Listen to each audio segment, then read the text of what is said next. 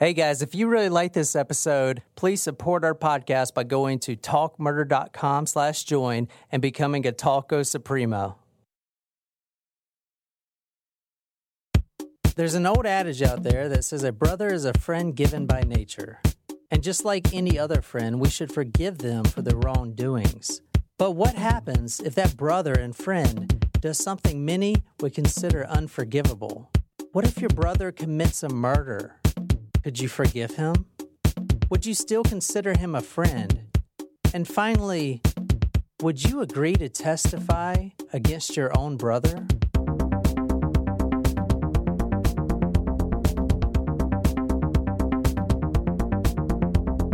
We sold out our first live show! That's right. We popped the champagne already. First and foremost, I don't think any of us really knew quite what to expect. Booking our first live show in, it's Jen and my original hometowns, but it's no longer our hometown since we live in Charleston, South Carolina. But we had our first, booked our first show, didn't really know how ticket sales were going to go, especially since we knew that we had, some friends and family who could make it, but, didn't know how much of the audience would have to consist of friends and family. And we are blown away that we sold out the whole show in just 11 days. I mean, really, thank you, Tacos listeners, for supporting us. We cannot wait to see you on August 8th at Shoveltown Brewery. That's right. I am pumped.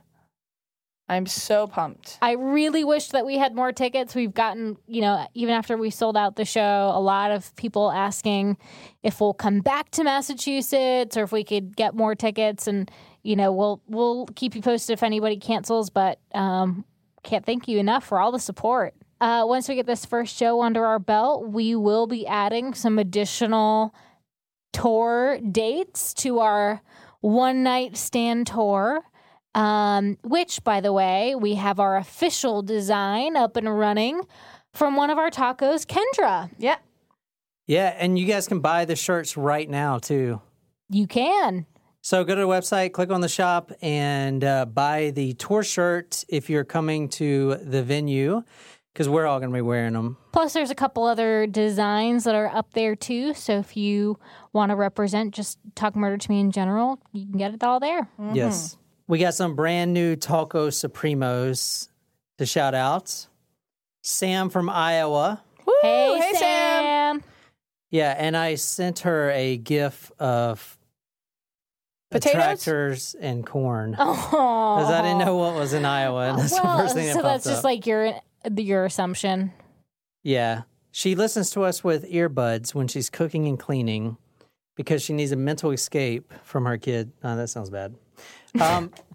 She says, keep it real, girl. Yeah. She says, I love listening to y'all all. The comedy aspect really helps on stressful and chaotic days. One of my favorite things is when John stumbles over an unfamiliar word. Oh, damn it. I didn't see that.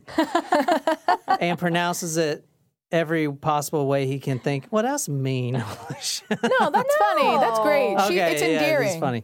And pronounces it every possible way he can think of because that's the same shit I do. That makes me feel good. There you go. Anyway, thanks for keeping me sane throughout the day. You're so welcome. We keep it real, y'all.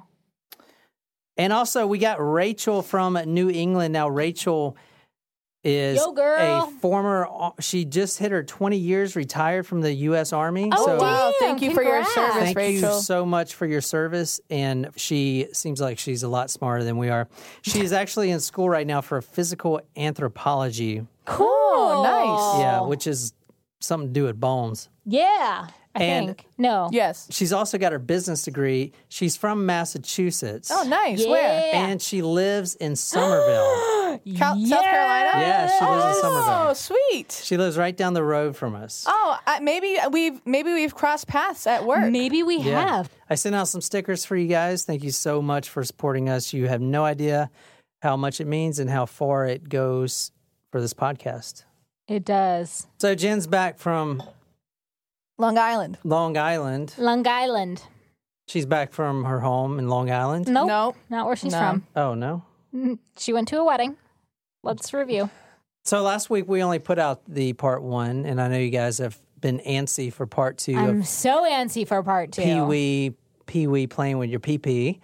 But we are holding off a little bit because I have an interview with someone that is extremely close with the case. So we're waiting a little bit to release part 2. But to make it up for you guys, we are releasing 3 episodes this week. We're going to be working hard. We got today's episode is a taco special. All right. We got an episode that I'm releasing on Thursday, which is a crazy, can't make this shit up in the news case. All right. And we have another one we're releasing Saturday for our Talk Supremo Kira. All right. It's about a lobster roll, so look forward to that. Okay. Ooh.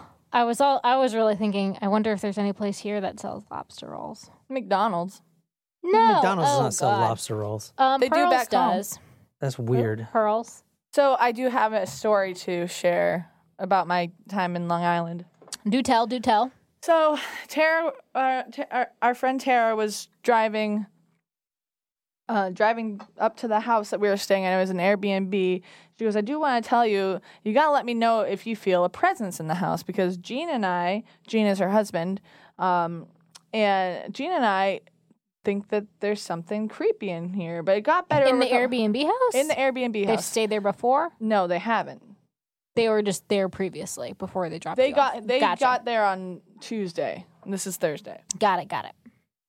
So I'm like, oh, great. This is the first thing you tell me. You know that I don't fuck with ghosts. And the first thing you're going to tell me before I even step foot into this house is that, oh, there's probably a ghost in here.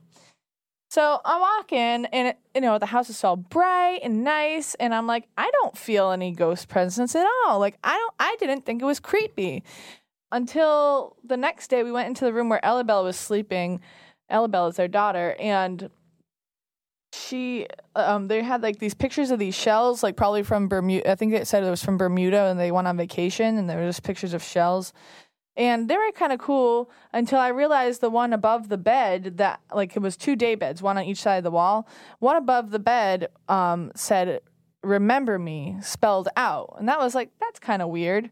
And so Gene was like, no, it says "we remember," which is equally as creepy. But I was like, no, Gene, you're reading it upside down. So I like moved it, not even thinking. I moved the picture, and so I could show him that it says "remember me," not "we remember."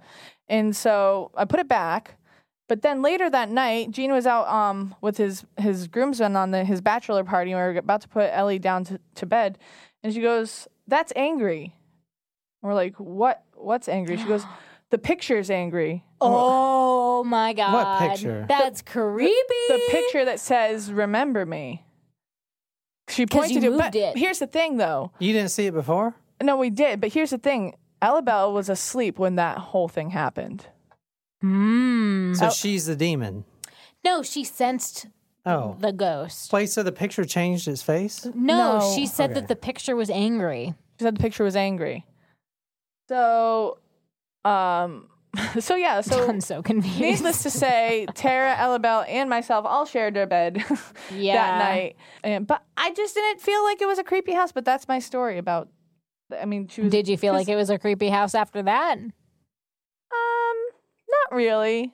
But Oh, I would have. I'd been like, get me out. I was a little creeped out by that, but like, I don't know. I just didn't feel the energy. If it was there, I don't think it was mean. But Well, that's good. But kids are supposed to be more sensitive to that kind of stuff than adults are. You know, the fact that she was literally like, passed out when that whole conversation happened was kind of crazy. And we're like, show us which one it's, and she pointed to that one, and we're like, which one? She like went up to it and pointed to it. So. Wow. That's Yeah. weird. That's creepy. But other than that, it was a fun time, huh? It was a great time. The wedding was beautiful. Congrats, Tara and Gene. I'm so happy for you, and thank you so much for making me part of your special day. I can't wait for all those fun photos to come out. I hope there's one halfway decent of me. All right, so tonight we are doing a special episode request for our Tacos Primo and good friend Chuck. Oh, Chuck! Chuck is also from New England, isn't he? He's from New Hampshire. So New Hampshire. a little thing about Chuck is he used to work for BJ's. Really? He was the marketing director, yeah. That's so funny. Yeah, he was. He didn't tell me that. Well, you That's didn't so ask cool. him. Small world. Which region? That's so funny. Well, I don't know. I don't work there. He was in New Hampshire, so. Well, what? We probably have mutual friends. That's weird. Not weird. Fun. Fun. Weird. Weird. Fun. He actually emailed me and said that he was approached by Investigation Discovery. Oh, wow. Nice. That organization. IDTV. Yeah, IDTV. Because he has a story that's in his family. So his brother is serving life in prison right now for a murder. Yeah. Oh, wow. And they approached him, and he turned it down, and he decided to email me privately and ask if I could tell a story. Wow. And this is after he heard the Vegas episode. Wow. So That's amazing. I- Chuck, thank you. Thank you, Thank Chuck. you so much. I'm very honored, and I prepared a lot for this story, and so this is for you. Now, his name is Chuck Piawick, or Piawick. In fact, when I interviewed him over the phone, I wanted to make sure how to say the name because I'm so shitty at it. So here it is. So your last name is pronounced Piawick, right? I want to... No, it's Piawick. Piawick. Piawick. Okay. Yeah, I'm going to listen to myself say that like 30 times so I don't mess that up. Piawick. So if I say it wrong, then I'm just an idiot. As soon as I talked to Chuck on the phone, there's two things I noticed about him as a person. Okay, number one, he's extremely intelligent, which is why a lot during the conversation, I wouldn't even say anything because you could tell he's really smart, which means his brother's also really smart, and he'll talk about that. The other thing that I noticed right off the bat, which was good, was how compassionate Chuck is. I feel like if we ever end up in his neck of the woods and we get slosh drunk at 4 a.m, we could call him and he'd give us a place to stay. He would probably give the shirt off his back for anyone. Chuck, we'll keep you posted when we come to a touring city near you. I mean, he is just probably the nicest, most compassionate guy I've talked to on the phone. Like, just a straight up guy. And guys, like when I was in the military, like that was my job, is to read people. You guys know I can read people. Oh, yeah. I mean, I read people all the time. That was what I do. So that's the two things that I noticed about Chuck. He's very smart and he's a straight up guy. Chuck, that's a pretty big compliment, I gotta say. He's a tough judge, a character. Yeah. And if he compliments you, then that's like the highest compliment you can get. Yeah. He doesn't just dole out compliments. You have to earn them. Exactly. Just know, since we get none of them. That's not true. Yeah, that's true. All right. All right, so we're going tonight to the lovely city. What city is that? Or what state is that? New Hampshire. New Hampshire. We're going to New Hampshire tonight, the Portsmouth area. Oh, yeah. okay. I was going to say it looks like Portsmouth. Seems like a beautiful place up there. It is. It's too far north for me, but tonight we're going to be talking about an older case from 1996 of the murder of Carol Caswell. Now, she is from Portsmouth, New Hampshire, where we're going tonight, and she actually disappeared August 23rd, 1996. Okay. Now, I'm just going to break it down for you right here. Chuck's brother is currently serving life in prison for this murder. Okay? Just to get you guys on the same page. So basically, I interviewed Chuck about everything I could think of. And a lot of this information is not publicly available. And that's not because it's hidden. It's because this was in 1996, and no one knew how to use the internet back then. True. In fact, I think the internet was created in 96. Was it 96 or 98? I think it was 96. 96. Because Windows, I remember having a Windows 98 computer, so. Oh, it had yes, to that's come right. out. Yeah, I think it was 96. I mean, maybe it was earlier than 96, but I'm just No, I saying. think it was do 96. remember having a I think it was Windows 95 when they created it, but 96 is when it... Because I know Amazon was registered in 1996. Okay. Yeah. And that's all that matters in this world. Well, then the internet would have had to have been created before then. No, 1996. All right. So we're talking about Carol Caswell tonight. She disappeared from the Starlight Club, which is now gone. Now, this is have you guys been in New Hampshire? Yes. I have Many not times. been. Yes. You been to the Portsmouth area? Yes. All right, tell us about it. I don't really remember the Portsmouth area, but I have been there when I was a kid because we had my cottage in Raymond, which is not too far from Portsmouth. She was last seen at the Starlight Club. Okay, Starlight Lounge is what it was called. That club is no longer there. All right. It's been replaced, and in fact, I found, and I couldn't find a picture of it. I really wanted to see a historic picture of it. Couldn't find it. But from seacoastonline.com, which we're going to be reading a lot of articles from November 24th, 2002, says that the police chief at the time would respond to frequent calls there. Quote, "We go there more than the majority of other establishments. We get calls for intoxication and fights." So it's kind of a rowdy club, but it is a members-only club. Okay. Oh, really? And, Like BJ's. yeah, so it is a members-only club, and to bring a guest, you have to sign. Like if someone comes with you, they have to sign in as well. I'm surprised that a place that rowdy would be a members-only type place. Well, Maybe that allowed them to be a little bit more rowdy. yeah. You know, I thought it was a strip club. I'm not gonna lie. It sounds like a strip club. The Starlight Lounge. It sounds like a total strip Isn't club. there something, the Starlight something downtown Charleston too? No, that's Crazy There's Horse. Stars. Yeah, that's what I'm thinking of. It's a great The restaurant. Crazy Horse is a strip club in Charleston. I wasn't talking about Oh. strip club. I was talking about the stars. But good to know that you're very well familiar with that establishment. Maybe that's where the Euros truck is, but you wouldn't care because you don't like Euros. You Oh mean my God, gyros? I love Euros. Euros. No, we're from America. We say gyros. No, there's a song that Luke Bryan. There's not even a U in it. Euros is what It's pronounced the UK Euros. spins. Euros. Euros. So anyway, I thought this place was a strip club. So, of course, I asked Chuck, and here's what he said. The night that she disappeared, they were at a club in Portsmouth, New Hampshire. Okay. And it was, the Starlight Club, right? I think it was Yes. called Starlight. Yeah. Yep. And it was a members-only club. So when you went into the club, you had to sign in. Was that a strip club? I couldn't find anything about it. I don't think so. Okay.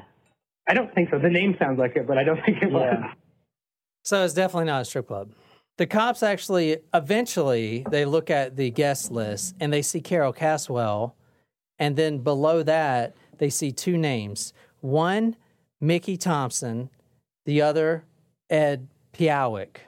When the police got that information, they had, because remember that Starlight Club was a members-only club? Yeah. So Carol Caswell signed into that club that night, and the Yeah. next person to sign in was my brother, Yeah. and the next person after him was Mickey. Hmm. So that's how the ball started rolling in that direction. Carol Caswell's at the club. These two other guys show up, meet her, and then she disappears. All right. Now, but You don't know that they necessarily met right off the bat. They just signed in after her. Exactly. No. Did she? I don't know if they knew each other prior or not. Okay. But, and I'm just going to go ahead and say this so it flows with the story. She actually wasn't found. Her body wasn't actually found for another 2 years. Oh, wow. And not even in New Hampshire. Her body was found in Lincoln, Maine, which is about 200 miles north Yeah. of of where this happened Because in New Hampshire. Portsmouth is southern New Hampshire. Yeah. Yeah. But what I'm showing you right now is the Willen Pond. Okay. Now, I'm going to tell you the story about what happened that night because she was killed that night. All right. Okay. That night, she died in 1996, August 23rd. They were drinking at Starlight Club. They ended up at this pond, the Willen Pond, and she died at this pond. Now, she was with two guys, and the whole time they were drinking. They were doing drugs, including cocaine, probably some even harder stuff than that. They leave the Starlight Club. They drive to this pond. Now, this is in the same town as where they grew up. Chuck knows this pond. In fact, one of the reasons he doesn't live in New Hampshire anymore is because when he was going to work, he had to drive by this pond every day. You know? Yeah, And that's this is hard. like a childhood pond. Like they would go fishing there all the here time. and all that stuff. You know, all the kids at high school would go there all the time. Before I even interviewed Chuck, it was driving me crazy because the newspapers was like, she drowned. Ed Piawick drowned her. And I'm like, drowned her? You know, it's so weird. So, you know what I'm saying? There's got to be something more to this story. And you That's said what I'm trying to say. this was in August? Yeah, what- this was August 23rd. Okay. This was August 23rd, 1996. So this never really made sense to me. But I asked Chuck, tell me about what happened that night. Like, what exactly happened? They drive probably about 15 minutes from the Starlight Lounge to this pond. What, did they get in an argument? Did they get in a fight? And this is what he said. That night, I don't know how he hooked up with Mickey Tompkins. I don't know how he hooked up with Carol Caswell that night. I don't know the details of that. I do know that they were both at Starlight and they left there. All three of them left there together. Uh-huh. And they drove it was probably about 15 miles. They drove to this little pond that was in the town that we grew up in. Oh, that's it. Oh, shit. All right. So they drive to this pond. But he didn't explain anything. I think that's on the next slide. Sorry. I'm still getting used to this PowerPoint thing. No, I like the PowerPoint. Yeah, me too. All right. So what Chuck told me is either on the way to the pond after the club or at the pond. He doesn't really know. But one of those, Carol Caswell was raped by who? one or both men. We don't know who. We don't know who. Okay. Most likely Ed Piawick, his brother. And apparently either on the way to the pond or at the pond, don't remember exactly, but Carol Caswell was raped. She was sexually assaulted. You see, that was not in any of the sources I found. Huh. Yeah. So did no one pled or no one was charged with that crime? The rape? Correct. I mean, she died right after this. I know, but someone can still be charged with You rape can add and it murder. onto your sentencing. Yeah. That's a good question. I don't know. I don't think so, no. Well, he was charged with murder. And, I mean, he's in life in prison without parole. I don't know the answer to that question. That's a good question. I was just curious. Yeah. It would probably say it in his sentence. Yeah. Like if he was charged for that too. Or if the other guy was charged for that. Right. Yeah. That's a good question. All right, so I'm going to get into the background of both of the men, the two guys that were there that night pretty soon. But for now, I just want you guys to know both of them were very heavy drug users, okay? And they both have a lengthy rap sheet. I love saying that, lengthy rap sheet. Plus, they've been in and out of prison. All right, so they're driving, they're on coke, they're drinking alcohol. They just raped this woman. She's going to go tell. Or, she's going to go to Press the police. charges. Press Yeah. charges. They're I going to hoped end that back she in would prison. have. Yeah. Well, I don't know. I mean, but then again, there's probably an aspect of paranoia too. I mean, you're doing cocaine. You know what I'm saying? You get paranoid with stuff like this. Plus, they don't want to go back to prison. So now they have a problem. What to do with her so she doesn't go and tell the authorities? So she was sexually assaulted, and apparently at some point, Mickey said to my brother something along the lines of, dude, you're going to go back to jail. Something along those lines. And he said, well, only if she lives.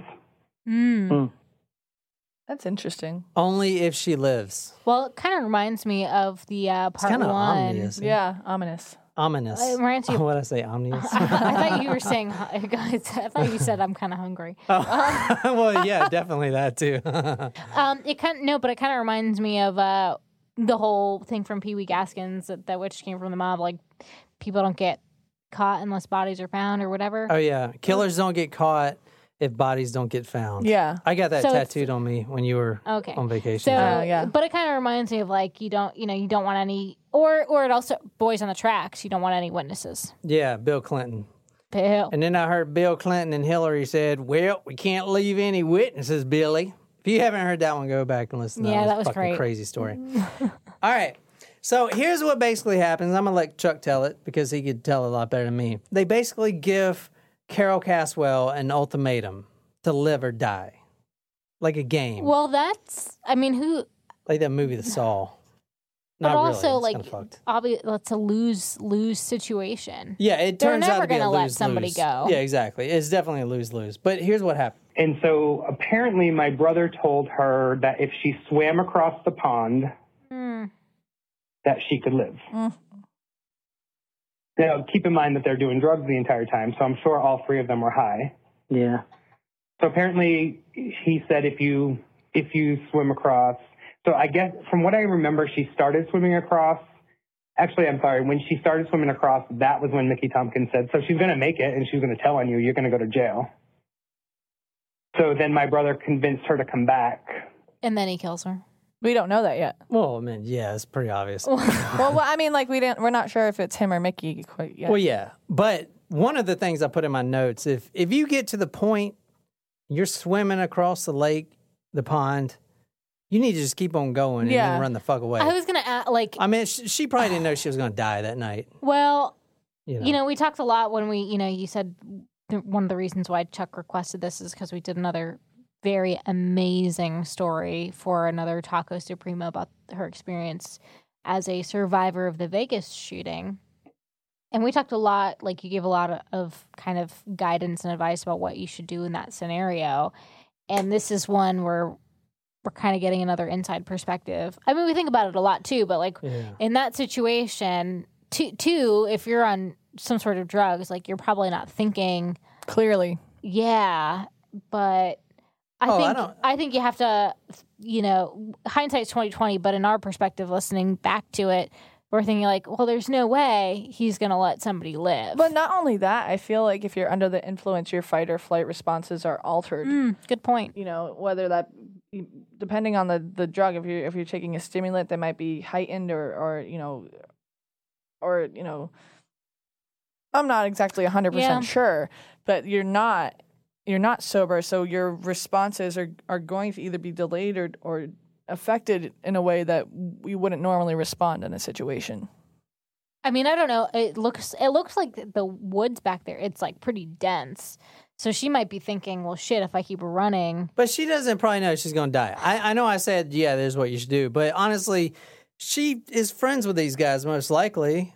Well, friends from the night for the evening. I mean, obviously, this is a very, very sad story. Then again, he says, if you swim across, I'll let you live. Exactly. Yeah, you know, if you swim across, I'll let you live. So you start to swim across, and then what happened to make her change her mind? Well, he said, just come back. He was probably like, come back, I'm just kidding, or whatever. I mean, I would probably do the same if I was like, okay, if I swim back, I won't tell the police on them. I'll let them get away with it, and I get to live. I mean, I could totally see that logic, too. Well, it depends on how far across the pond I was. I think she made it all the way across, right? She made it pretty far. Oh. There's probably piranha in that fucking pond, too. In New Hampshire? Oh, that's not a New Hampshire thing? Maybe some sunfish. Sunfish. Probably some sunfish in that fucking pond. What's sunfish? They have like the spiky fins. Alrighty perch, then. Bass. So here's what happens. She swims back, and now they have this exact same problem that they had before. He was never going to let her live. He honestly thought she would swim halfway out and then drown. They'd be scot-free. But that's not what happened. But this is what happened. When she came back to them, he stood on her until she drowned. Oh. Spit on her until stood. Stood on her. Oh, my goodness. Yeah. So she comes back. She's probably crawling, like crawling, like hands and knees trying to get out of the muddy pond. And he probably just comes up right there, from what I can tell, and just puts his shoe right on her back and kind of puts the weight down on her back and just drowns her right there. And it's probably shallow water. Right. You know, I mean, you can drown in shallow water. Babies drown in shallow water. You don't have to be underwater to drown. You just need to have water in your lungs. So that's what the whole drowning thing is. If you see in the newspaper, if you research this story, that's what they're talking about, where he actually drowned her. Now, I do want to say, no one really knows if Mickey was directly involved in killing her. Huh. Like, we can't say that Mickey went up there and put his foot on there too. So only one person was charged with the crime. From what he says, it was only Ed that killed her. We can say that Mickey helped dispose the body and helped put the body in the trunk of the Chevy Nova they were driving, drive 200 miles to Lincoln, Maine. Now, why would they go to Lincoln, Maine? It's so weird. Well, because Mickey Thompson's mom lives in Lincoln, Maine. So they actually stopped at his mom's house, which is fucked up. With the body, With the body in the trunk, yeah. Oh, no. With the body in the trunk. They stopped at his mom's house to get a shovel, and then they go and bury Carol Caswell in Lincoln, Maine. It was kind of smart to drive her out of state because jurisdiction problems. I mean, jurisdictions don't like to work with each other. That's like common knowledge. Police forces don't like to do that. But also, on the other hand, you don't want to leave a trail. Like, you don't want to go anywhere that you have a connection to.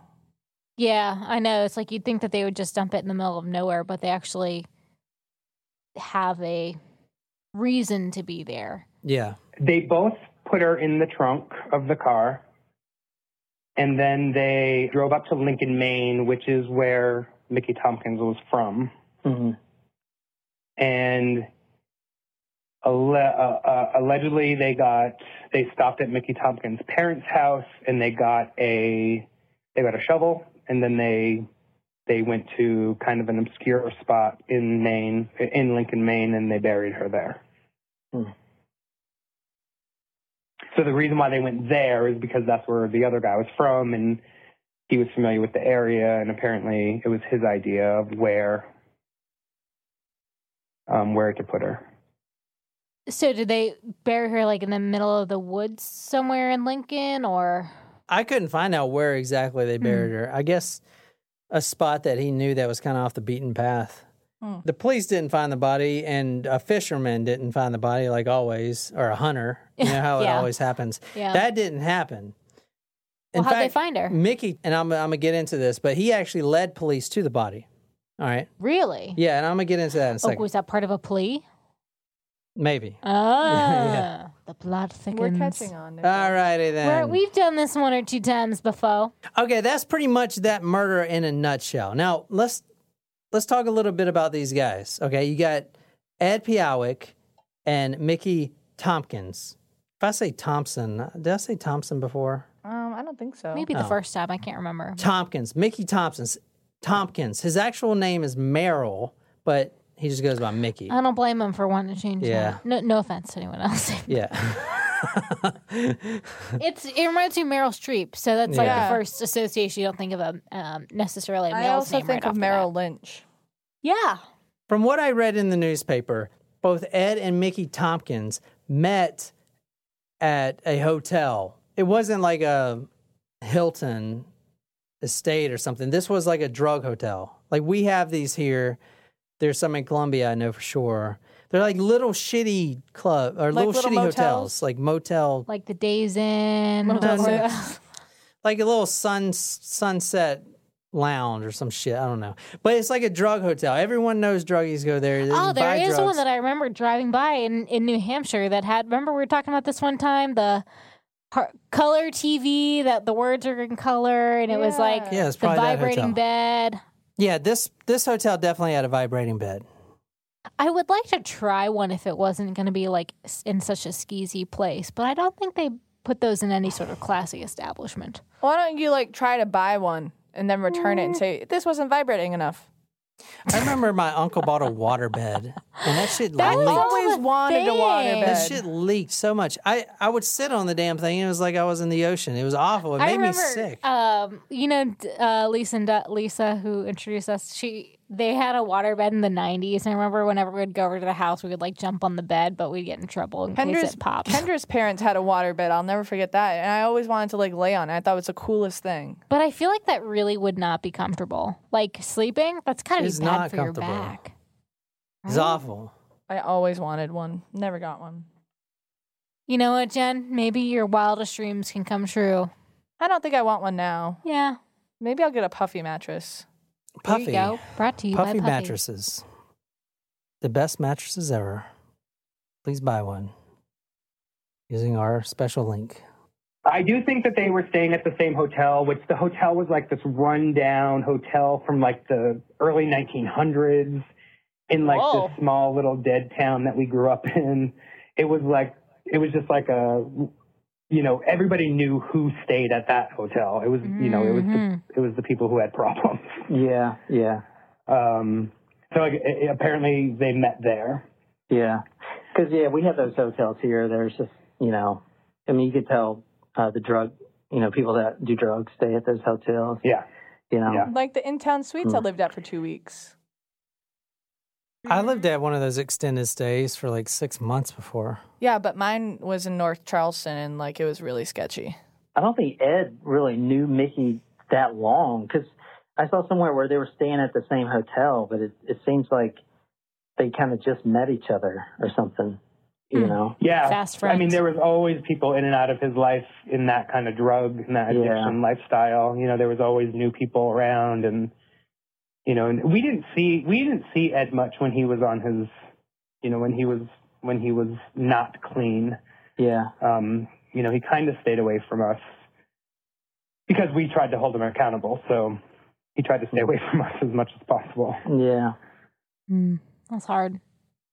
Yeah, I wouldn't know anything about that. Me either. So I really can't take a stance on that. I know it's got to be tough if you got one family member. Because that would ruin a family. It could. It's a lot, just a lot of money in rehab and trying to get people on a better path. I mean, it's a total emotional drain as well as could be financially too. Now, is Ed the older brother?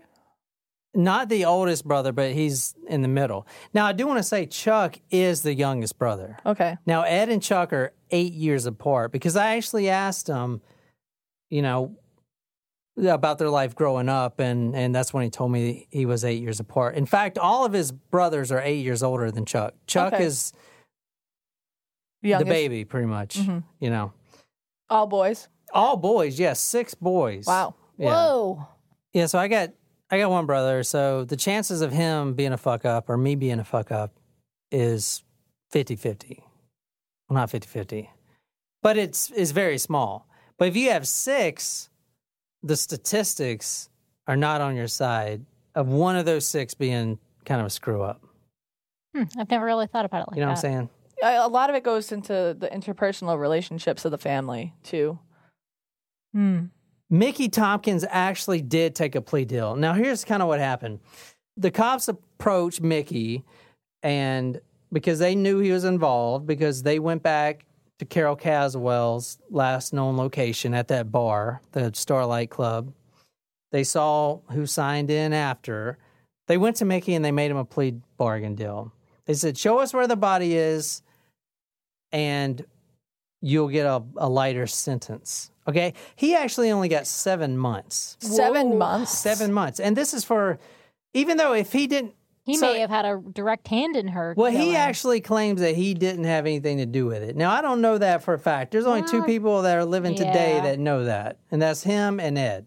Ed says he was just as a part of it as he was. But Mickey claims that, no, this was all Ed. He drowned her. He killed her. But what we do know is they both drove the body up. So 7 months of transporting a corpse. I mean, you got all kinds of charges like mishandling a corpse, and to get 7 months is kind of light. Yeah, because is that mishandling a corpse, is that around the same type of crime as not reporting a death too? Because if someone dies, you have to report that death to someone. I don't know. Mickey didn't just approach the cops and say, hey, yeah, I got this body I want to tell you about. Let me get a plea deal. Were they hot and trail? No, they were not hot on trail. It was 2 years, and they haven't found anything. Wow. But the ball actually started rolling when police arrested Ed for a domestic violence issue. So he was dating this girl named Patricia. Now, according to Chuck, Patricia was a very good lady. You know, I didn't really dive into her background. But they were dating, and he started beating on her. And during one of the assaults, he basically says, I'll do to you what I did to Carol Caswell. Oh, Yeah, which reminds me of the Bo Dukes and Ryan Dukes. and it Ryan Dukes. reminds me kind of Clur. Yep. Oh, yeah. Yeah. Claire was also one of my favorite episodes that we've Yeah, done. I agree. So Mickey at the time was actually in jail for some unrelated charge. when they quote unquote found him. But he wasn't involved in why this unsolved case for a couple years actually started spinning in motion. My brother, 2 years later, went on another bender. Yeah. And when he got out of rehab that time, he was in a relationship with a fantastic woman. Patricia? Is that her name? Yes. Yeah. Okay. So he was in a relationship with her, and then he started drinking, which that was always the beginning of his issue. Like he would start with a beer with dinner, and then it turned into a 6-pack with dinner. Yeah. And then it turned into a 12-pack and a line of Coke with dinner. Like, it would progress pretty quickly every time he started drinking. And so he attacked and sexually assaulted her as well. Yeah. And during the attack, she said to him, "I can't believe you're doing this. You're going to go back to jail. Like, that's so dumb. What are you doing?" And he said, "I'm not going back to jail. I'll just do to you what I did to Carol Caswell." Yeah. Oh. And she was from the same town as Carol. So she knew her. She recognized the name, even though it was a 2-year-old kind of a cold case. She recognized the name. So she went through. So my brother his neighbor actually came home and heard Patricia screaming. They called the police. My brother was arrested.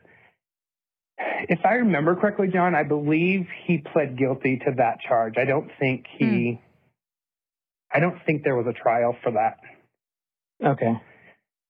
I believe he pled guilty to that charge. And then through all the interviews and everything, all the times that Patricia had talked to the police, she never mentioned what he had said because she thought he was just being crazy. Like, she thought he was just trying to get a reaction from her or whatever. Yeah. And several months later, after her case was settled and he was sentenced, she went back to the police and she said, "So I just have this thing I have to tell you. It's eating away at me and it's bothering me."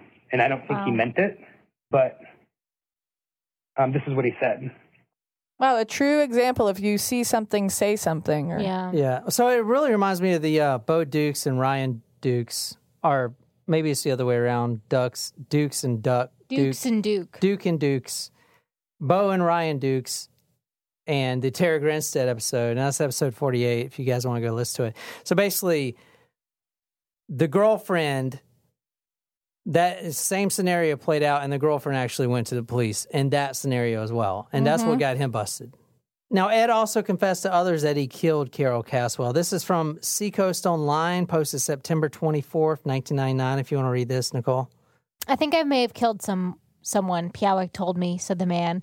He said he wasn't sure. It may have just been a fucked up coke dream.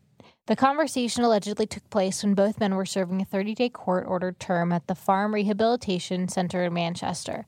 The man said that he first thought Piawek was talking about a bar fight or a drunk driving accident. Piawek elaborated. He told the man that he and another man had picked up a woman in Portsmouth. He said they drove out towards some water, a pond or a lake. The man wasn't sure. Piawek said that there was a sexual assault on the way. Ed was afraid of going back to jail, so he told the other man they couldn't let the woman live, said the inmate. Ed took her down to the water and told her that if she could swim across the water, they would let her live. Either she started and couldn't make it or didn't go. So Ed said he stood on her until she stopped moving.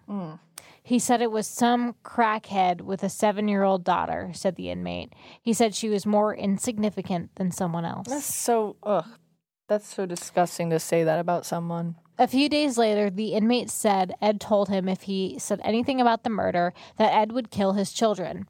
The man said he loved his children and was very nervous about testifying. He never went to the police. They found him after Piawek's former girlfriend gave his name to the police. All right, thank you. Welcome.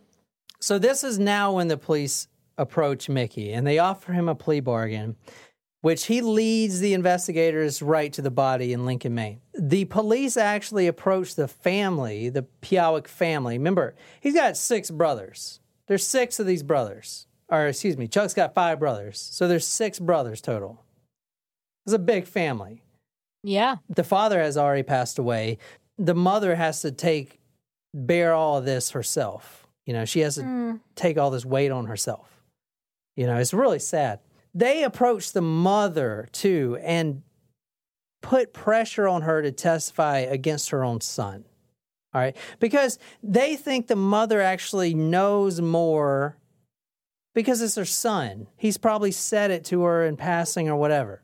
They're really trying to get the family to come and testify against them. They actually get two of the brothers, and they convince them to wear wires and go in and talk to Ed. So they're trying to get a confession. Yeah. These are my confessions. But they're trying to get it, like, surreptitiously. Boom, that's a badass word. It is. That's a good word. And that is a good word for this, surreptitiously. That means to do things, you know, under the radar. That's a great word. It is. I wonder if that's like, it has the same base as serpent. Interesting. Maybe. Never thought about that. Syrup. I wonder. It's a great point. Syrup is like, you know, molasses. Yeah. It runs slow. Mm-hmm. Yeah, like the great molasses tragedy that happened in Boston. The molasses. You don't know about the molasses plant that, like, the whole molasses made Boston sticky? Oh, that's what made it sticky. Not all the semen. There's like a naval port base city, up there. yeah. In Newport. It's a naval base up there. Oh. Ba-dum-bum. Naval base is actually in Newport, Rhode Island, but nice try. You know when they transport whales, you know, big whales? Like Bluetooth whales? Not Bluetooth whales. I saw a video, it was like in China or India or one of those countries. They had a big truck, like a semi-truck, and they were transporting this big-ass whale, like a whale in the sea. And it was dead, obviously. But the thing about whales, just like humans, is when you die, you start to bloat. So the video, and I'll even post this on the forum. You bloat when you die? Yeah, you didn't know that? No. No. You never seen anyone die before? No. But you I'm don't going to use that excuse to be like, wow, she's really bloated. I'll just be like, I'm just dead. I'm just dead. You know, you don't just instantly just blow up. Bloat. Basically, all the gases in your body try to escape, and it makes you all bloated. You didn't know that? No. Oh, my God. Bloat. B-L-O-T. B-L-O-A-T? B-L-O-T. O-A-T. Lot. So anyway, That's like bacon, lettuce, other things, and tomato. they were transporting this big ass whale, and it started to bloat, and all of a sudden on the video it just blows up. The whale and like whale intestines and whale hearts and all kinds of whale parts were all over the street. Oh. It was yucky. crazy. I mean, like it shot up like, 7 stories. You guys don't care. All right, so the brothers are wearing wires now, and they're going to talk to Ed. But here's the thing about Ed, which... Wait, was Chuck one of the people wearing a wire? I missed this. No, we'll get to that because they did approach Chuck. But like I said, when I was talking to Chuck, I was like, I mean, he's intelligent, you can tell. So when Chuck said his brother was borderline, between genius and insanity, he said that was his brother, and I could definitely see it. Oh, wow. So this is what he said. So my brother Ed, you've heard the expression, there's a fine line between genius and crazy. Yeah. Yeah, so he walked the line. So he was brilliant. He could convince you of literally anything. Mm-hmm. And so he could see through you. Like he was a really good like reader of personalities. And so when my 2 older brothers went in, like he instantly knew, like these 2 guys wouldn't come visit me. First of all, we don't even like each other. Yeah. Like, why are these guys here? Yeah. So he figured it out pretty quick, and he actually played them. Like he was like saying like crazy stuff because he knew they were wearing wires. Like he was saying this crazy stuff so the cops would hear him. Yeah. And probably, I think it was only about 30 minutes in, he was like, you 2 can leave. Like, take your wire off, go back to the cops. Like, I'm not talking to either one of you. Put yourself in the shoes for a second. If you have a brother, even if he's the nicest guy in the world, or sister, would you, if the cops came to you and was like, listen, I need you to wear a wire to go in. I mean, think about your sister, Nicole. Like, let's say she's in prison for something. And the cops are like, I need you to wear a wire because it's the only way we can get her to talk. Would you do it? I'd be pretty torn because it's someone's life at hand, but at the same time, I would be too afraid to put my own life at risk to get a confession. Why would you? It's your sister. What do you mean your own life at risk? Well, it sounds like I would be, so this type of person, right, who's genius, borderline. No, I'm talking about your sister. I'm putting it all into context here. So if I was asked to wear a wire because my sister killed someone and they needed a confession, I mean, it would be hard. Like, but you have to. It's all of those things combined: drugs, criminal record. I would think, well, I guess murder is probably not totally out of the question. Well, he's in prison at the time, right? But I would still be fearful if, for whatever reason, he got out of my own life or she got out for my own life. You'd be afraid of your own sister? If I was caught wearing a wire to try to turn in, yeah. Oh, damn. I think... But think about it. Like, if I'm someone... not hanging out with your sister anytime soon. No, just think about, like, the full context of if you're asked... It doesn't have to be a sibling, but if you're asked to wear a wire so that you can get a confession out of them, and for whatever reason... they somehow get out of prison someday, you don't think that they would come after you? You can't kill your own family. You watch the whole Sopranos. You can't kill your own blood. Yeah, but if your family is in and out of jail, addicted to drugs, possibly killed somebody, I could understand that there would be a conflict there. I'm not saying like I would or wouldn't do it, but I would say that there would definitely be an internal struggle. Yeah, I think for me it would depend on what the crime is. If they needed me to wear a wire for like a lesser crime, I don't know if I would, but because the stakes are so high, yeah, it's murder. I think I would. I don't know if I'd be able to pull it off. I'd probably get caught, but I would try. If it was something like drug smuggling or something like that, I'd be like, police, figure it out yourself. But it's somebody else's life at this point, too. Yeah, because at the end of the day, like, that's another family's daughter, someone's mother, someone's sister. And you want to help that family get closure any way you can, because a lot of times, the perpetrators, family, they're people too. They're victims too. They just don't get that side of the story shared as often because, it's not like unless they were involved in a crime. I'm not saying that this is the case. I'm just talking generally here. They're losing a family member too. Is it right that the family members put away for life? Yeah. But they still have stuff that they have to grieve that loss as well. Even though the person's still alive, it's still a loss that you have to grieve. So I would try to help the other family any way I could.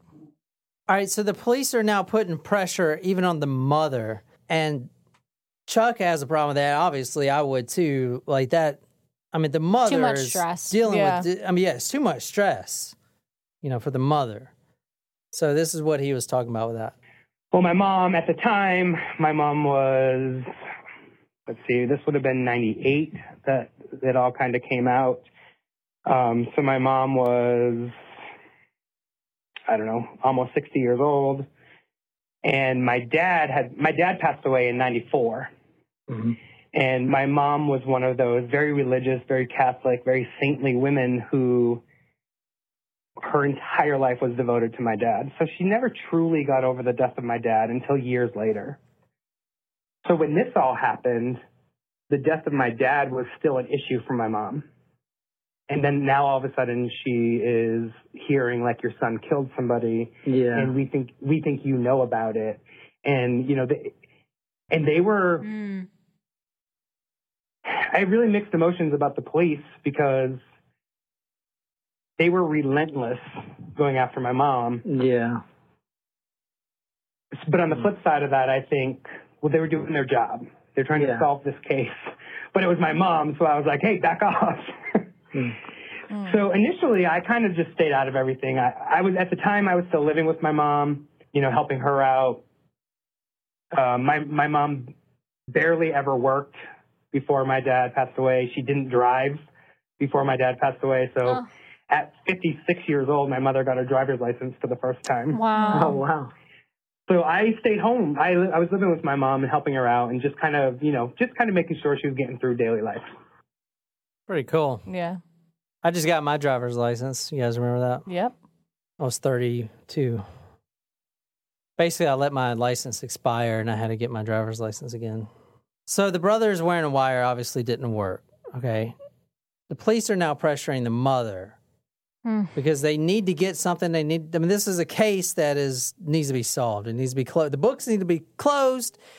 The killer needs to be in prison. They all need to go home. Now the police come up and ask Chuck to wear a wire. Oh. Yeah.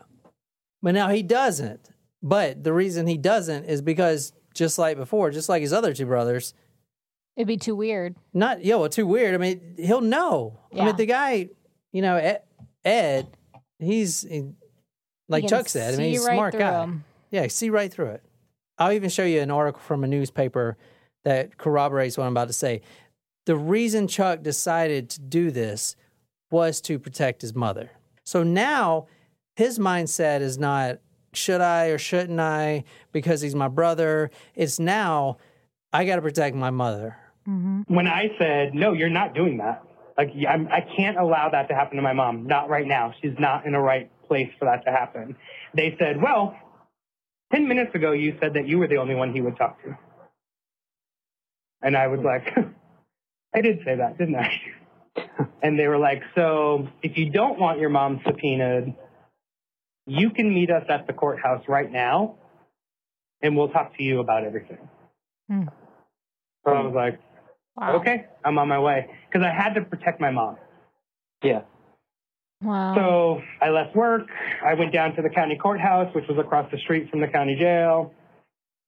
They sat me down. They put me in this room.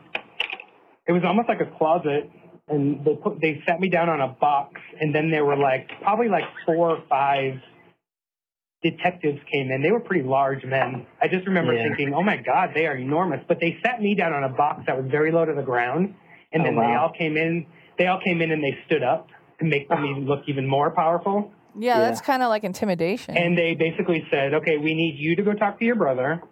We need you to talk to him about this case. And if you don't, we're going to subpoena your mom. Like, they just kept throwing that at me. So once I agreed, then they started, okay, well, we need you to wear a wire. We need you to do this. And I was like, so I'm not wearing a wire. That's where I draw the line.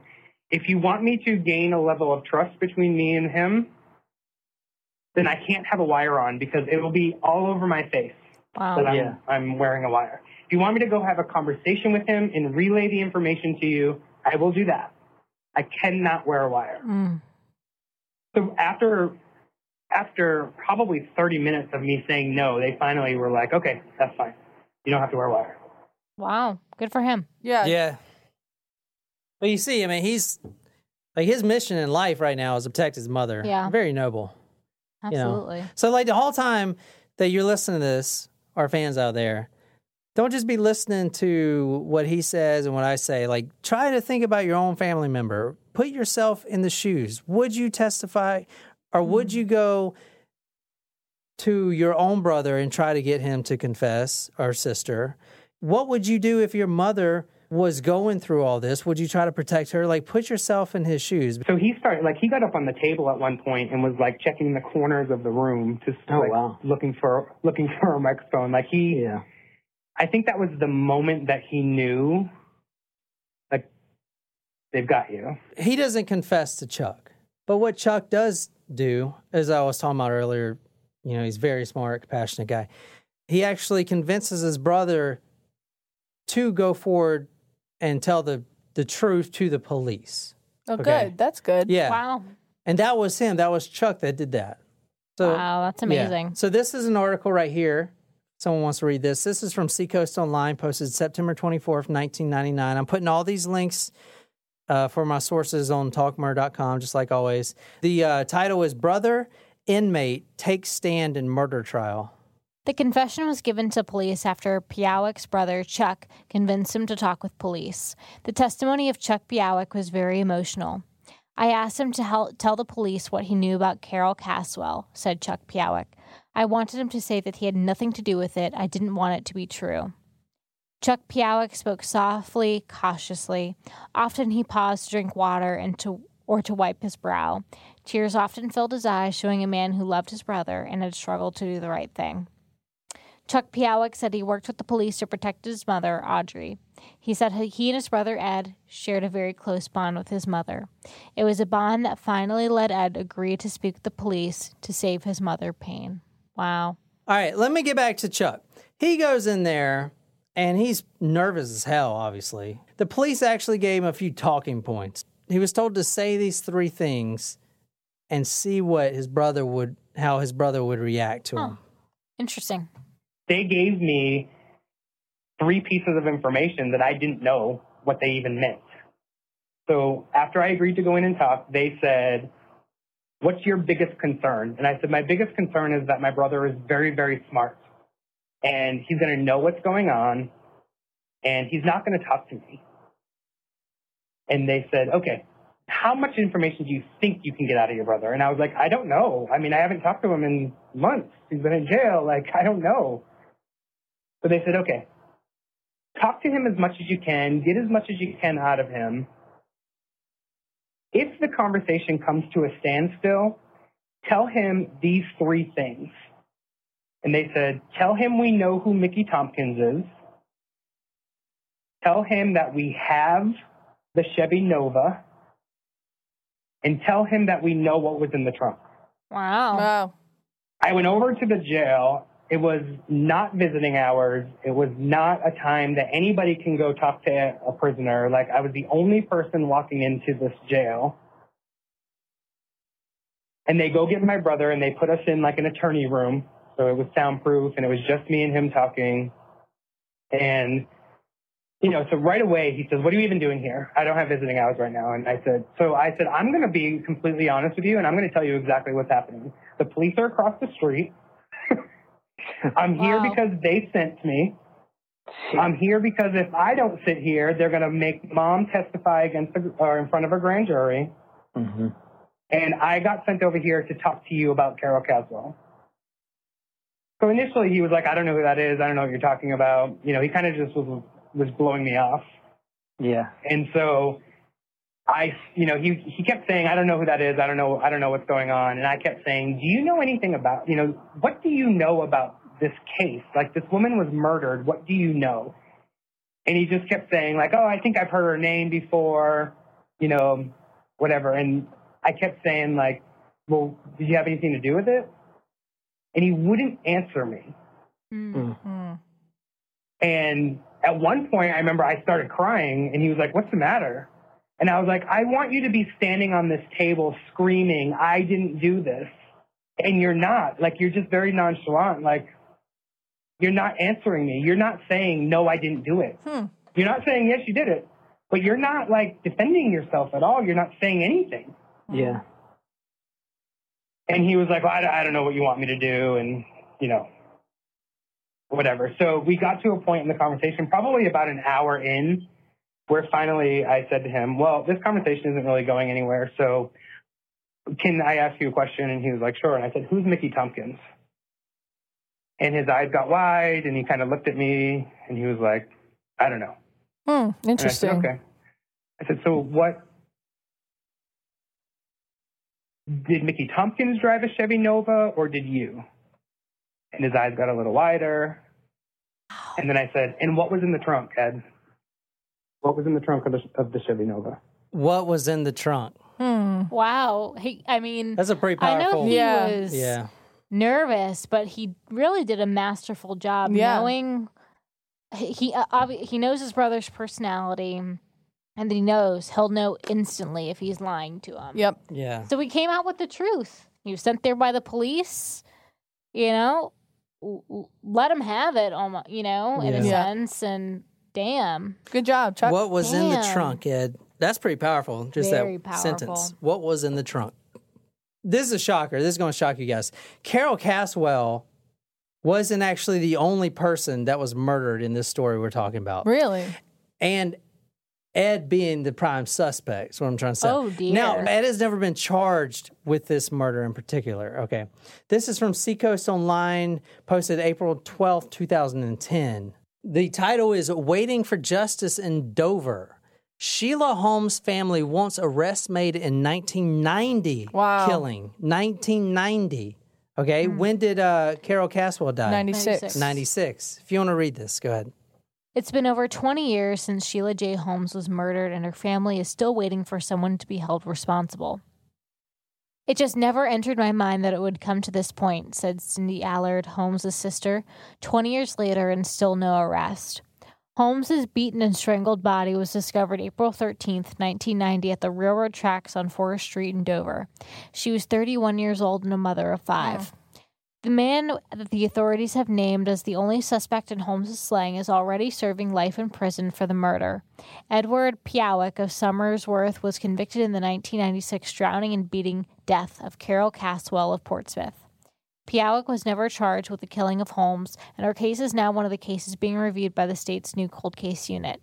In 2002, former Attorney General Kelly Ayotte told Foster's that Piawick was still the focus of their investigation into Holmes' killing. Now, this was posted in 2010. That's almost 10 more years ago. Yeah, so what I'm really seeing is one of the reasons they're not really pushing this case too much is because the possible killer, most likely, from what they're saying, I'm not saying he did or didn't, and in fact, Chuck doesn't even know, we'll get to that, is already in prison for life without parole. So, yeah, it's great to bring a resolution to the family. Now they know, but at the end of the day, what's it going to change? The guy is not getting out of prison anyway. You know what I'm saying? Right. Yeah. You give him another life sentence, he's not going to live more than once. Well, he still deserves it. Well, yeah, but it's not going to change his outcome at all. But I think it's just a matter of Yeah, did he really do it, or is there another killer out there on the loose? The police have targeted Piawick because he is the most likely suspect. I asked Chuck what he thought about it. Did your brother kill Sheila Holmes? Did your brother kill more than one person? Chuck, tell me. Tell me these things, Chuck. Like the Sheila Holmes case, they really have no evidence. Here's the evidence that they have against my brother. My brother knew her. Mm-hmm. Apparently, there were tire tracks at the location that she was found that could have been a match to possible tires that he could have had on his possible vehicle at the time. Mm. And there was a cool menthol cigarette, which is what my brother smoked. Mm-hmm. Jen, you smoke cools, As far right? as I know, What? that's No. the only evidence that they've had Yeah. against him, which is why I think they can't pursue anything. But I think they're 100% convinced that it was him. Yeah. Does he think that it was him? Well, he says later, as you'll hear, that some days he does, some days he doesn't. That's another thing about this, and we're going to get into what he has to deal with. But I mean, can only he thinks imagine. about this every day. Oh, absolutely. You know what I'm saying? I mean, this has definitely changed his life. I Right. can tell. 100%. You got Sheila Holmes. This was 1990, before Carol Caswell. Now you have another one. The headline on this one is, Police ask for help to solve cold case. This was posted from Fosters.com, January 12th, 2016. Oh, wow. Okay? Now, Ed Piawick is the main suspect of this. Her name is Lisa Snyder. That's her picture right there, if you want to read this. Police are asking for the public's help in solving a 30-year-old Rollinsford murder case. Lisa Snyder of Bow was 20 when she was reported missing July 4th, 1985, while visiting her sister in Dover. Her decomposed body was found off Rollins Road in Rollinsford on April 18th, 1987. The medical examiner concluded that Snyder had been strangled to death. Rollinsford Police Chief Bob Ducarme said nothing new had developed in the case, but police are hoping that information since the 30-year anniversary of the crime is coming up. We're just trying to spark some interest and get it out there, Ducarme said. It hasn't been in the public for quite some time. Hopefully there's still someone who remembers something or has some information that can get this crime solved and get some closure for the family. Ducarme said Snyder's death is the only homicide in Rollinsford in his tenure with the department, which dates back to 1980. Ducarme was the responding officer in 1987 when a man reported finding Snyder's partially clothed skeletal remains after he stopped to look at some old farm equipment near a collapsed rock foundation off Rollins Road.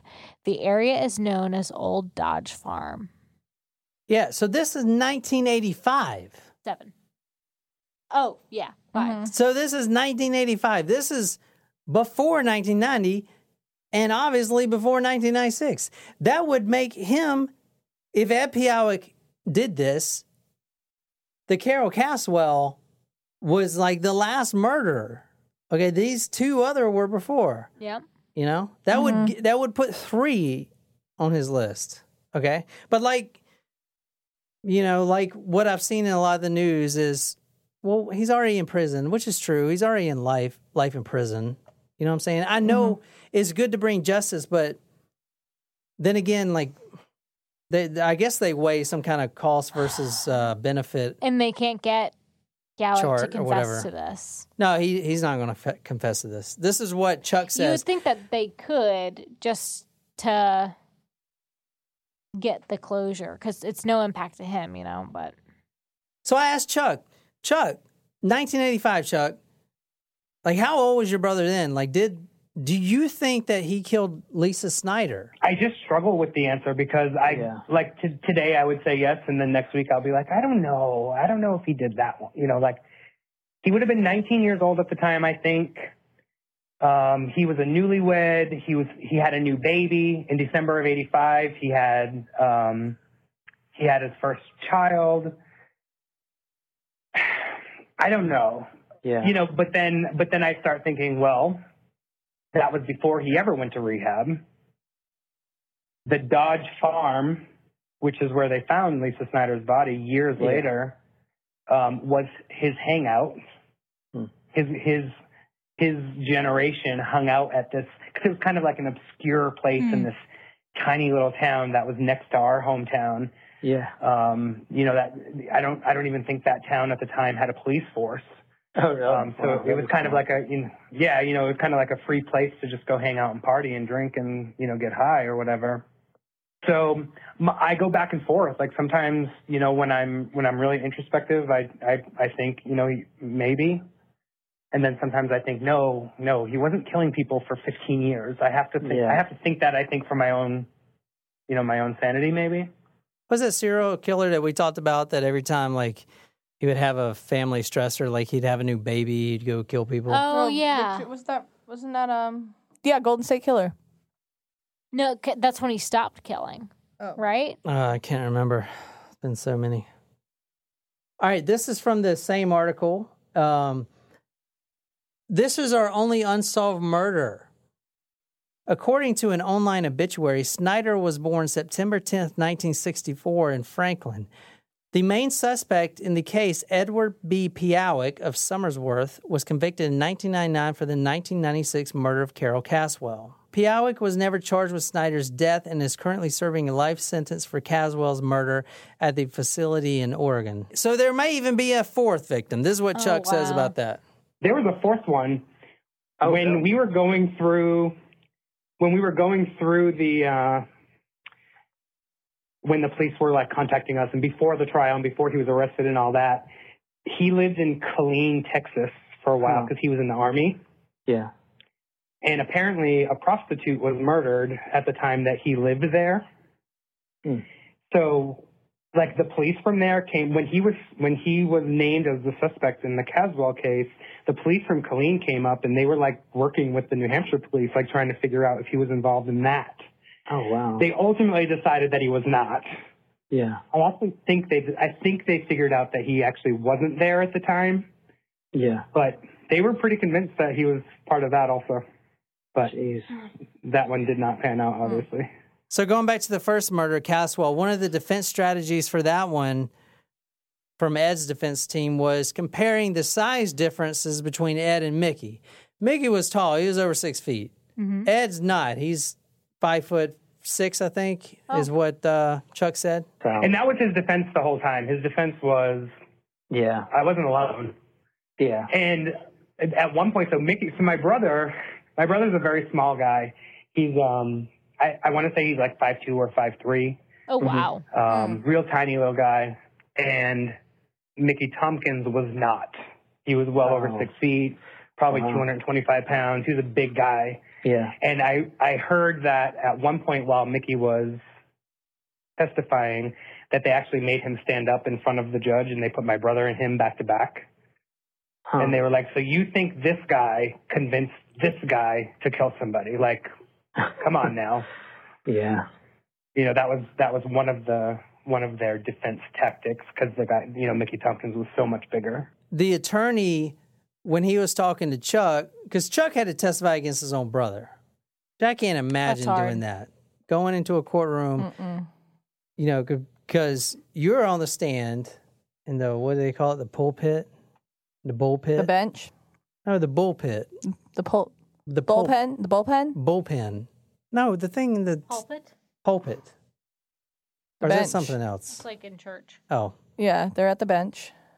No, not the bench. Like up there on the stand. Oh, in the stand. Yeah. So he's up there in the stand, and now he's looking down, and his brother is sitting there, you know, and I would just be like, shit, I am not making eye contact with that motherfucker. Yeah. You know what I'm saying? I mean, it's got to be like the worst feeling. So anyway, the attorney, what they do is they coach them before. I mean, they like practice. I'm talking about for hours. Chuck had to go through hours and hours and hours of being coached here. I mean, that's just normal practice, though. I mean, you said you didn't look at your brother. I don't think I would either, to be honest. Yeah, I mean, there were a couple times that, you know, we made eye contact kind of by mistake, and he was actually being very supportive. Like, he was smiling at me, and, you know, he was trying to say, like, it's okay. Yeah. But, you know, one more thing I want to add, because we had so actually two more things. The prosecutor was a lady named Kelly Ayotte. Kelly Ayotte actually ended up becoming a U.S. Senator from New Hampshire. I recognize the name. I always thought that was pretty cool. Like, hey, I know her. Yeah.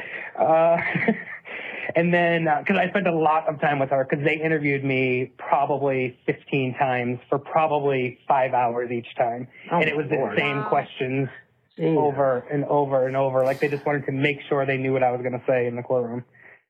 So we had a break in between the prosecutor asking me questions, like when they said, okay, you know, that's all I have. And then my brother's attorney was going to ask questions. We had a break. So everybody was out in the hallway of the courthouse, and we were all just kind of, you know, mingling around, just waiting. And my brother's attorney approached me, and she's like, hey, Chuck, can we talk for a minute? And I was like, yeah, sure. So he had two attorneys, David Rothstein, and then they brought in this woman named Barbara, I don't remember her last name, Kushner maybe, or Ketchner. So she brought me into this room, and she said, so after we have this break, you're going to be questioned by either me or David Rothstein. And I was like, okay. And she said, so I'm going to ask you one question, and the answer to that question will determine, one, it'll determine who's going to question you, and two, it'll determine how long we're going to question you. So I was like, okay. And she said, if I said to you, do you think your brother did this, what would be your answer? Yeah, I knew you were going to say that. Yeah, and I said, my answer would be, yes, I do. And she goes, okay, so if you had said no, I would have questioned you, and that would have been the only question that we asked. But instead, David's going to question you, and I can't tell you how long he's going to question you. It might be 10 minutes. It might be 5 hours. Jeez. And I go, are you asking me to lie? Wow. Do you want me to lie? Is that what you're asking me to do? Because I feel like there's some type of attorney rule that you're not supposed to be doing what you're doing. It does kind of sound like that now that... Wow. Yeah, I think that's what they're trying to do. Yes. She wanted me to say no. She wanted me to say no, so that would be it. Wow. Yeah. That's incredible. But she started to walk away because she said it really nasty. She was like, either I'm going to question you or he's going to question you. And if he questions you because that's how you answer, I don't know how long you're going to be up there. And she turned around and started walking away. And I said, hold on a minute. And she turned around and I go, are you asking me to lie? Good for you for saying that. Yeah, honestly. And she just turned around and walked out. She just turned around and walked out of the room. Damn, that's fucked up. That's really fucked up. There's got to be like it's something against I that. don't know, man. They trying to win. I don't know, man. Yeah, but it kind of like undermines the whole purpose of having a witness and going to court. Yeah, like you shouldn't be able to ask that in advance. I feel like that's like tampering with the witness or something. I don't know. All right, so just picture yourself one more time. Your sister, your brother, you're sitting there, you got to testify against them. That's got to be the hardest thing ever. I asked Chuck, I was like, how did that, I mean, you must have been freaking out. That must have been one of the most difficult things you've ever had to do. And this is what he said. I can only imagine going into that courtroom, my brother sitting there. I mean, then again, me and my brother are only 2 years apart. I know that probably makes a huge difference. Yeah, I think that played a role in it. Ultimately, what it came down to the entire time was I'm doing this so that my mother doesn't have to. Yes. And that's everything that I did, everything that I did the entire time, whether it was talk to the police, whether it was go into the jail, testify, wear a wire, not wear a wire, every single thing was so that my mom didn't have to. And I don't even know that they ever would have made my mother do that. That was their threat to me. Who knows if they ever actually would have followed through with that. But when they said that to me, they knew how close I was to my mom. Yeah. So when they said that to me, they knew that they had me emotionally so that I would do whatever they wanted me to do. Well, he was protecting her. It was like a fight or flight type response. Yeah, for sure. Okay, so his brother, Ed Piawick, life without parole. I mean, because picture your own sister, your own brother.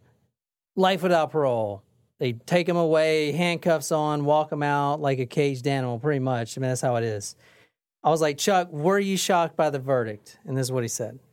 I was not shocked with the verdict. I mean, the evidence was pretty compelling. The evidence that I have heard about was pretty compelling. And I had all the experiences with him at the jail when I talked to him those several times. Yeah. And he never said I did it. He never, ever confessed to me. He never said I did it. He never said I was involved. He never said anything like that. Some light of this kind of story. Yeah. Some maybe changed the mood a little bit.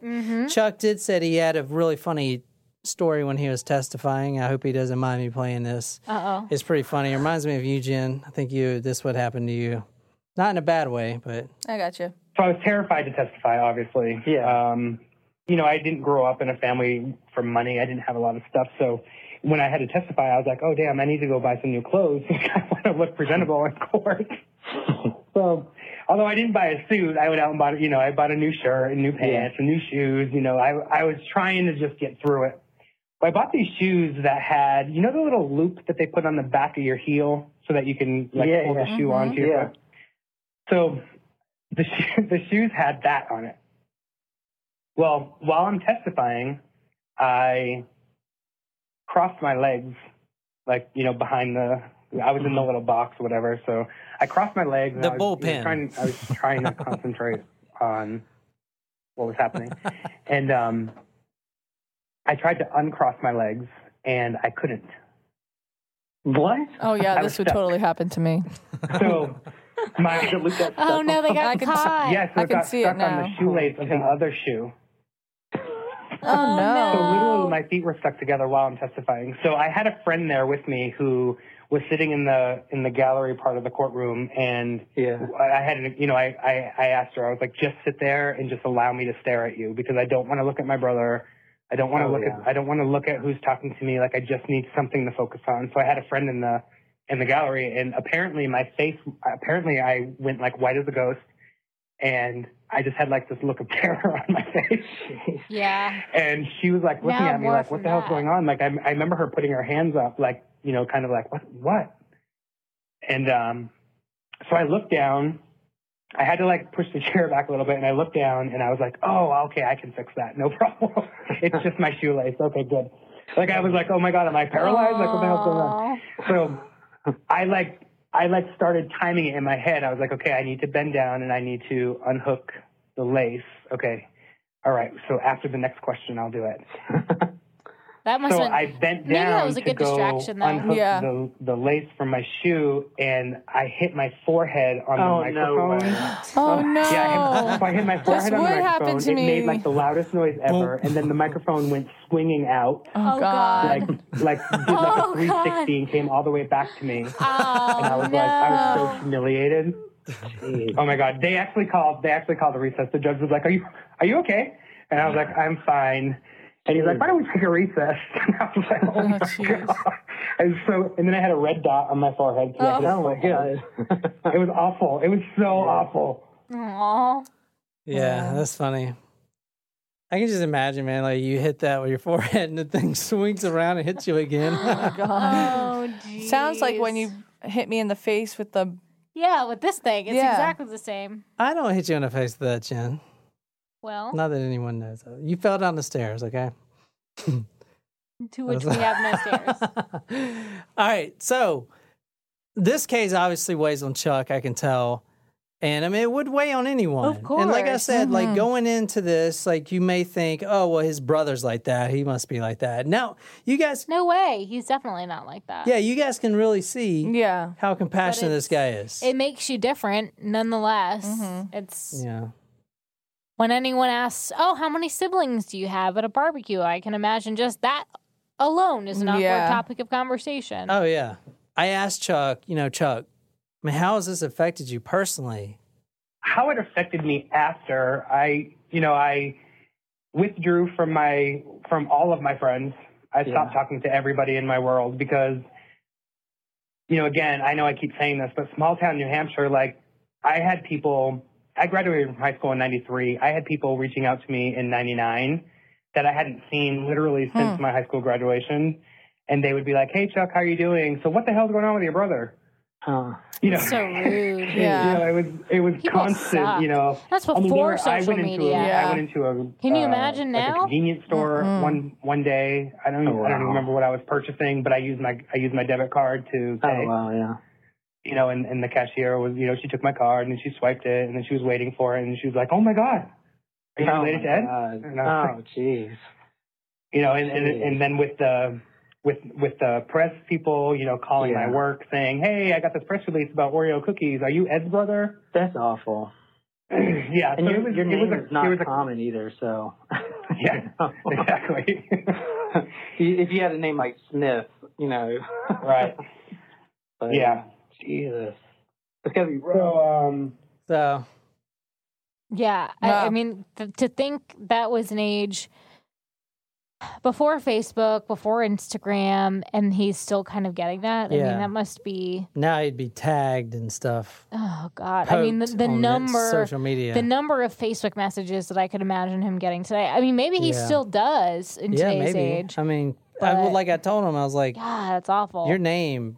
I mean, have you ever heard anyone by the name Nope. Piawick? I mean, maybe that's a New Hampshire name. I don't know, but he's the first one I've ever heard of that name. So, we talked a little bit about the mental health and stuff because they go through it too. He was also talking about, he wanted support and there was just none out there. So this may be something for someone to think about. The families are also victims. Oh, absolutely. Right. So, and not even, yes, the family of the murder victim, obviously, number one, but also the family like Chuck, Oh yeah, I mean, think about.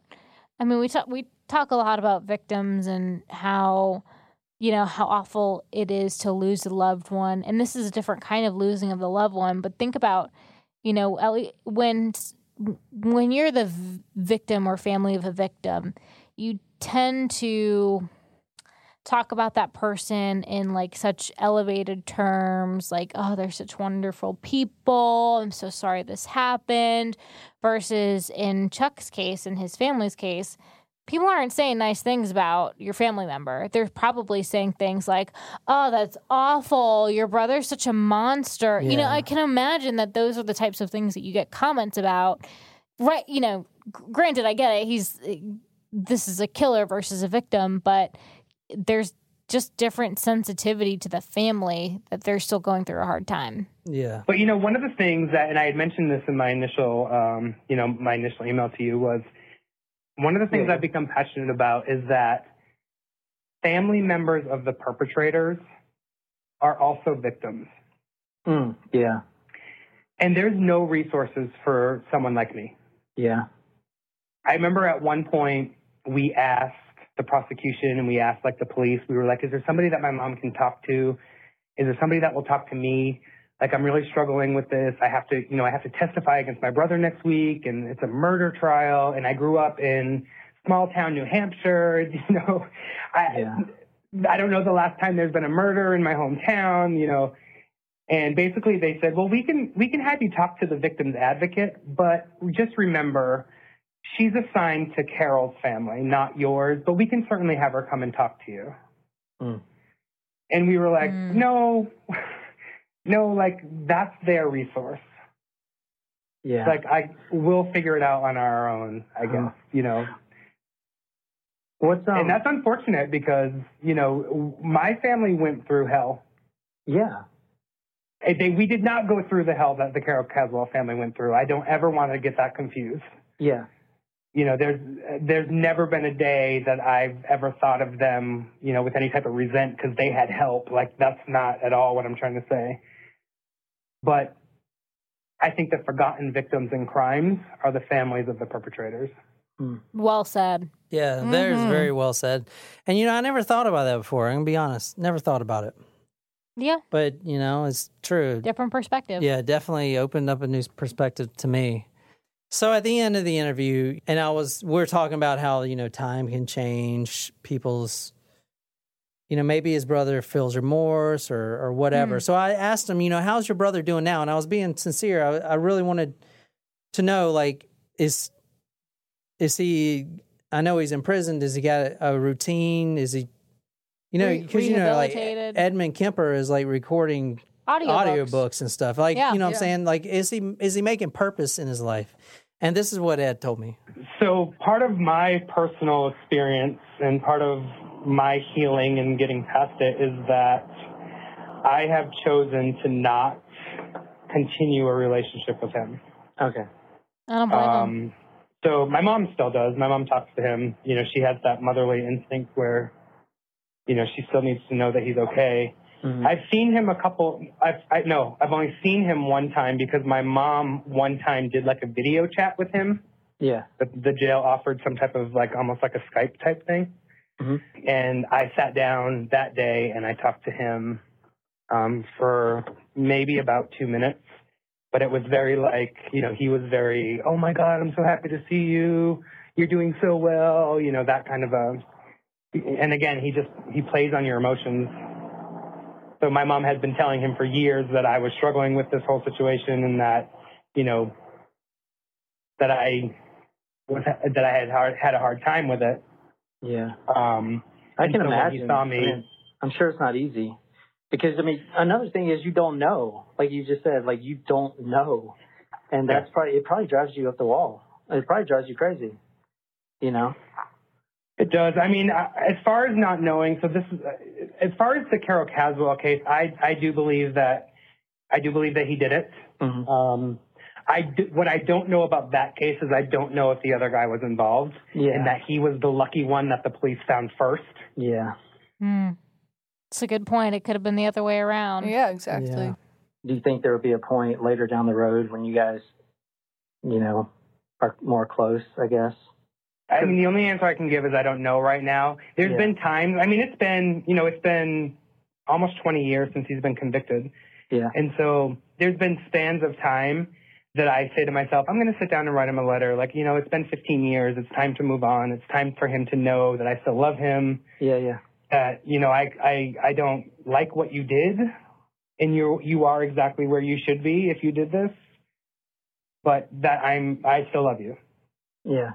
But I've never done it. I know it's tough. Like, I can't sit here and say that I relate to you in any way because, of what you had to go through. But we're here for you if that means anything. You can, I don't probably. It does. I wrote in one of my emails, like, or on my post, like, I've listened to several different true crime podcasts, and I just can't get attached to any of them. And then once I heard you guys, I was like, this shit is real. This is awesome. Yeah, that's true.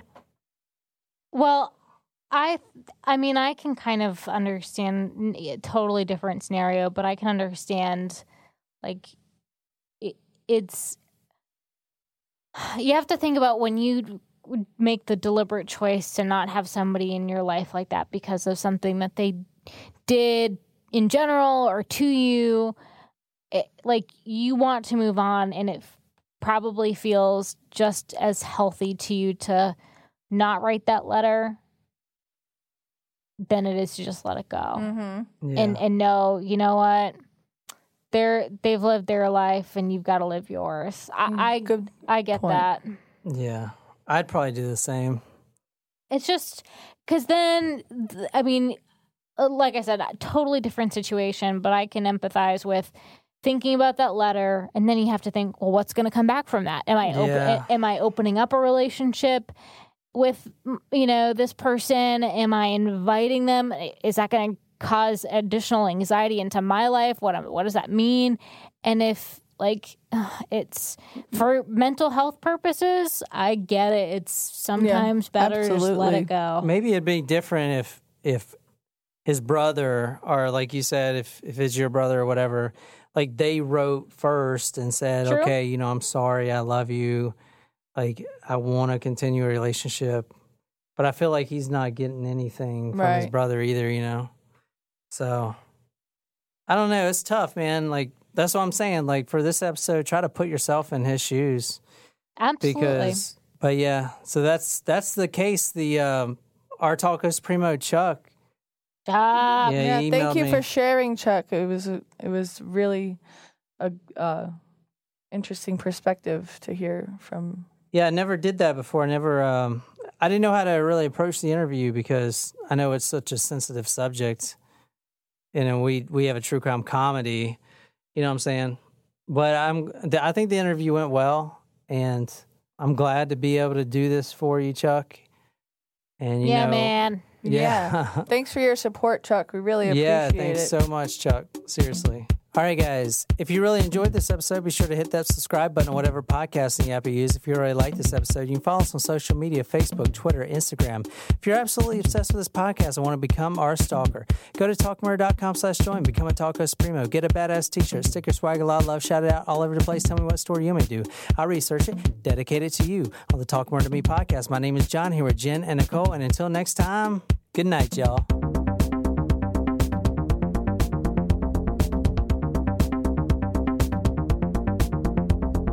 You think everybody wants to talk about your penis, my penis, my Yes, penis? I do. No, I'm the only one that has like mild interest in it, but otherwise it's just you. This is true. She has vested interest in my Miles. I said mild. penis. This penis is going to make you rich.